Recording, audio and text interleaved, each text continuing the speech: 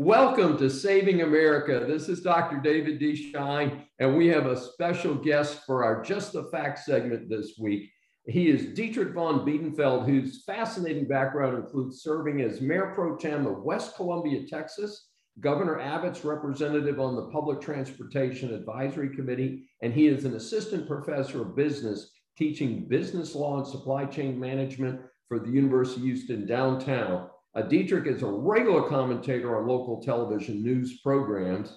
His research includes water law, supply cycle trends, and commerce.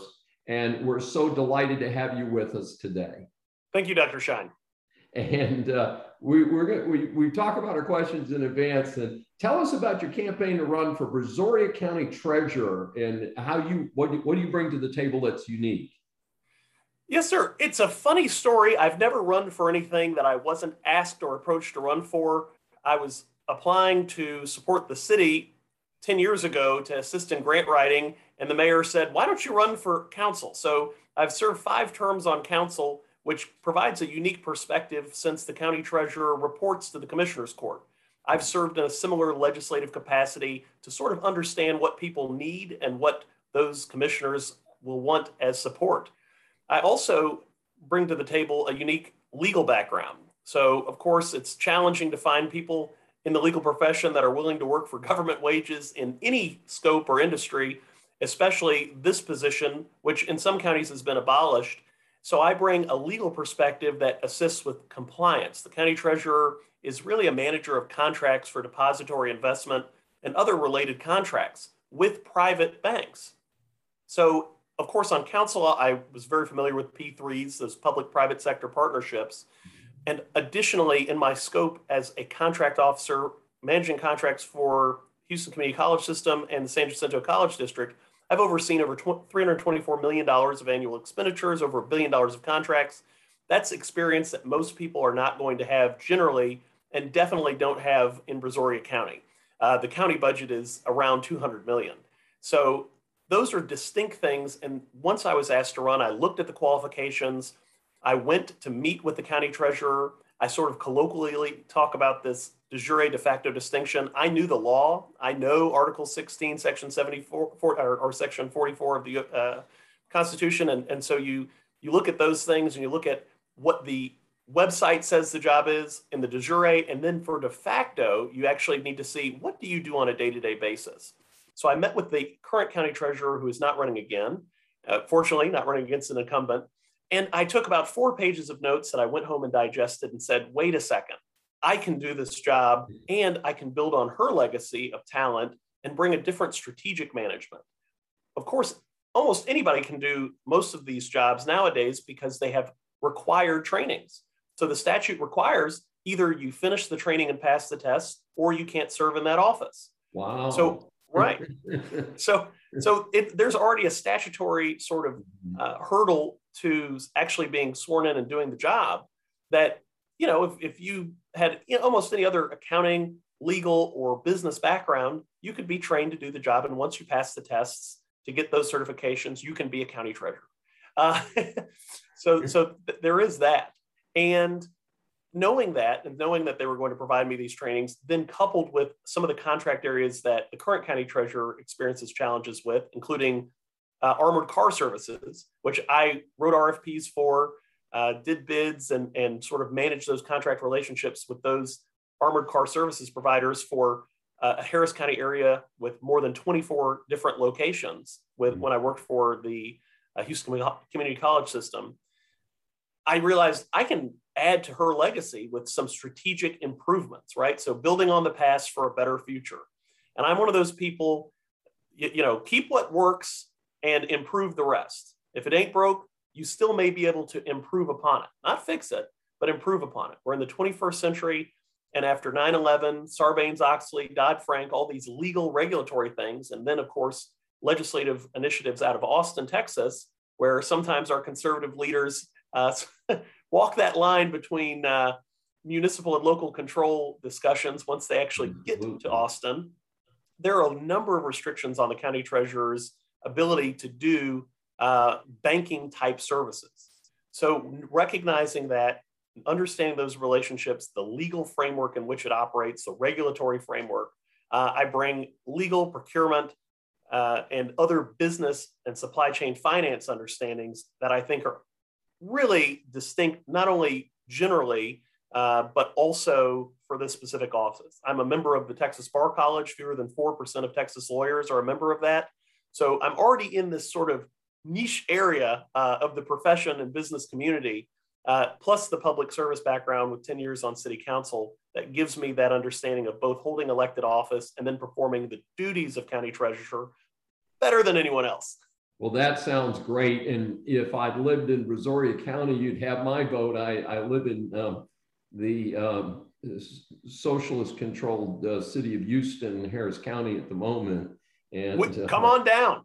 Yeah, it crossed my mind. I've actually been to West Columbia. You have a river in there, don't you? We do. Yeah, I brought my kids down there and water skied with my kids some years back. So it's a beautiful area.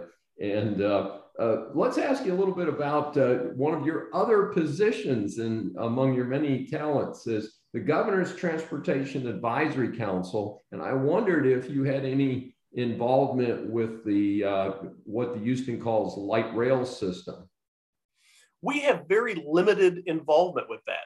Of course, if I had my druthers, the first thing to have with the light rail system would be to connect the two major airports in the Houston area. That's the number one thing you see in almost any other major city. You can at least fly into Bush and get to Hobby, or Hobby and get to Bush via some sort of directed rail or public transit system, and we don't have that. Most of our work is actually with bus routes. So we do have some involvement with transportation policy, but one of the things you'll notice if you get on the light rail in downtown Houston is a mask mandate. And that is due to federal fund involvement in controls. I see. You know, one of the things that frustrates me is I can actually see the light rail system. And my undergraduate degree is transportation economics. And we have a memorial that I pass frequently to two bicyclists who were run over by and killed by the light rail system. I don't think they've killed anybody in the last couple of weeks, but the system is really not very effective, and it travels. I'm near the original one, which I hate to tell you, but I call it the Lee Brown streetcar to nowhere, because he was mayor when this stupid thing was put in. And given the intense dependency in Houston on automobiles, to have not put in something more modern, like a monorail system. And I've used monorails in Japan, and I've used monorails, the short monorail that they have in downtown Seattle. I just think it's a real shame that they missed the opportunity to do something in Space City that would have made more sense. And speaking of the airport, of course, Houston Airport does have what we would call a monorail system. It's an elevated rail system that connects their terminals. Right.